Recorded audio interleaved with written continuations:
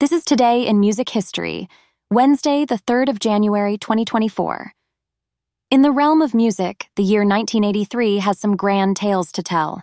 Looking back, we witness the magnificent stride that women started making in the world of pop, most famously Madonna's debut with her self-titled album released in the summer.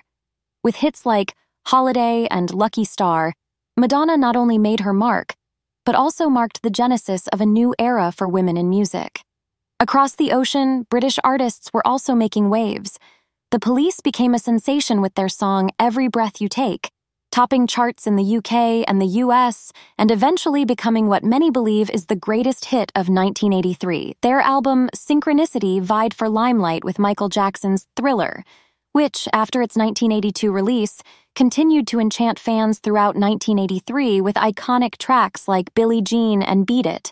On another note, compact discs, or CDs, were first introduced in 1983, revolutionizing the way music was stored and played. Though initially expensive, they were a quantum leap from the vinyl records and cassette tapes that dominated the earlier decades. Thus, 1983 was not just a year of diversified music, from pop to rock, from funk to punk, but also of technological advancements. The year also witnessed the formation of bands that would later become influential icons in the music industry.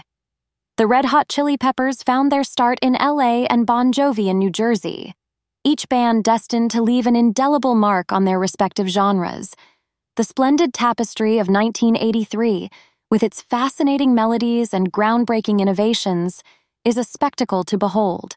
Truly, it was a defining year in music. Tune in tomorrow for another day in the 80s brought to you by CHEFDR.com.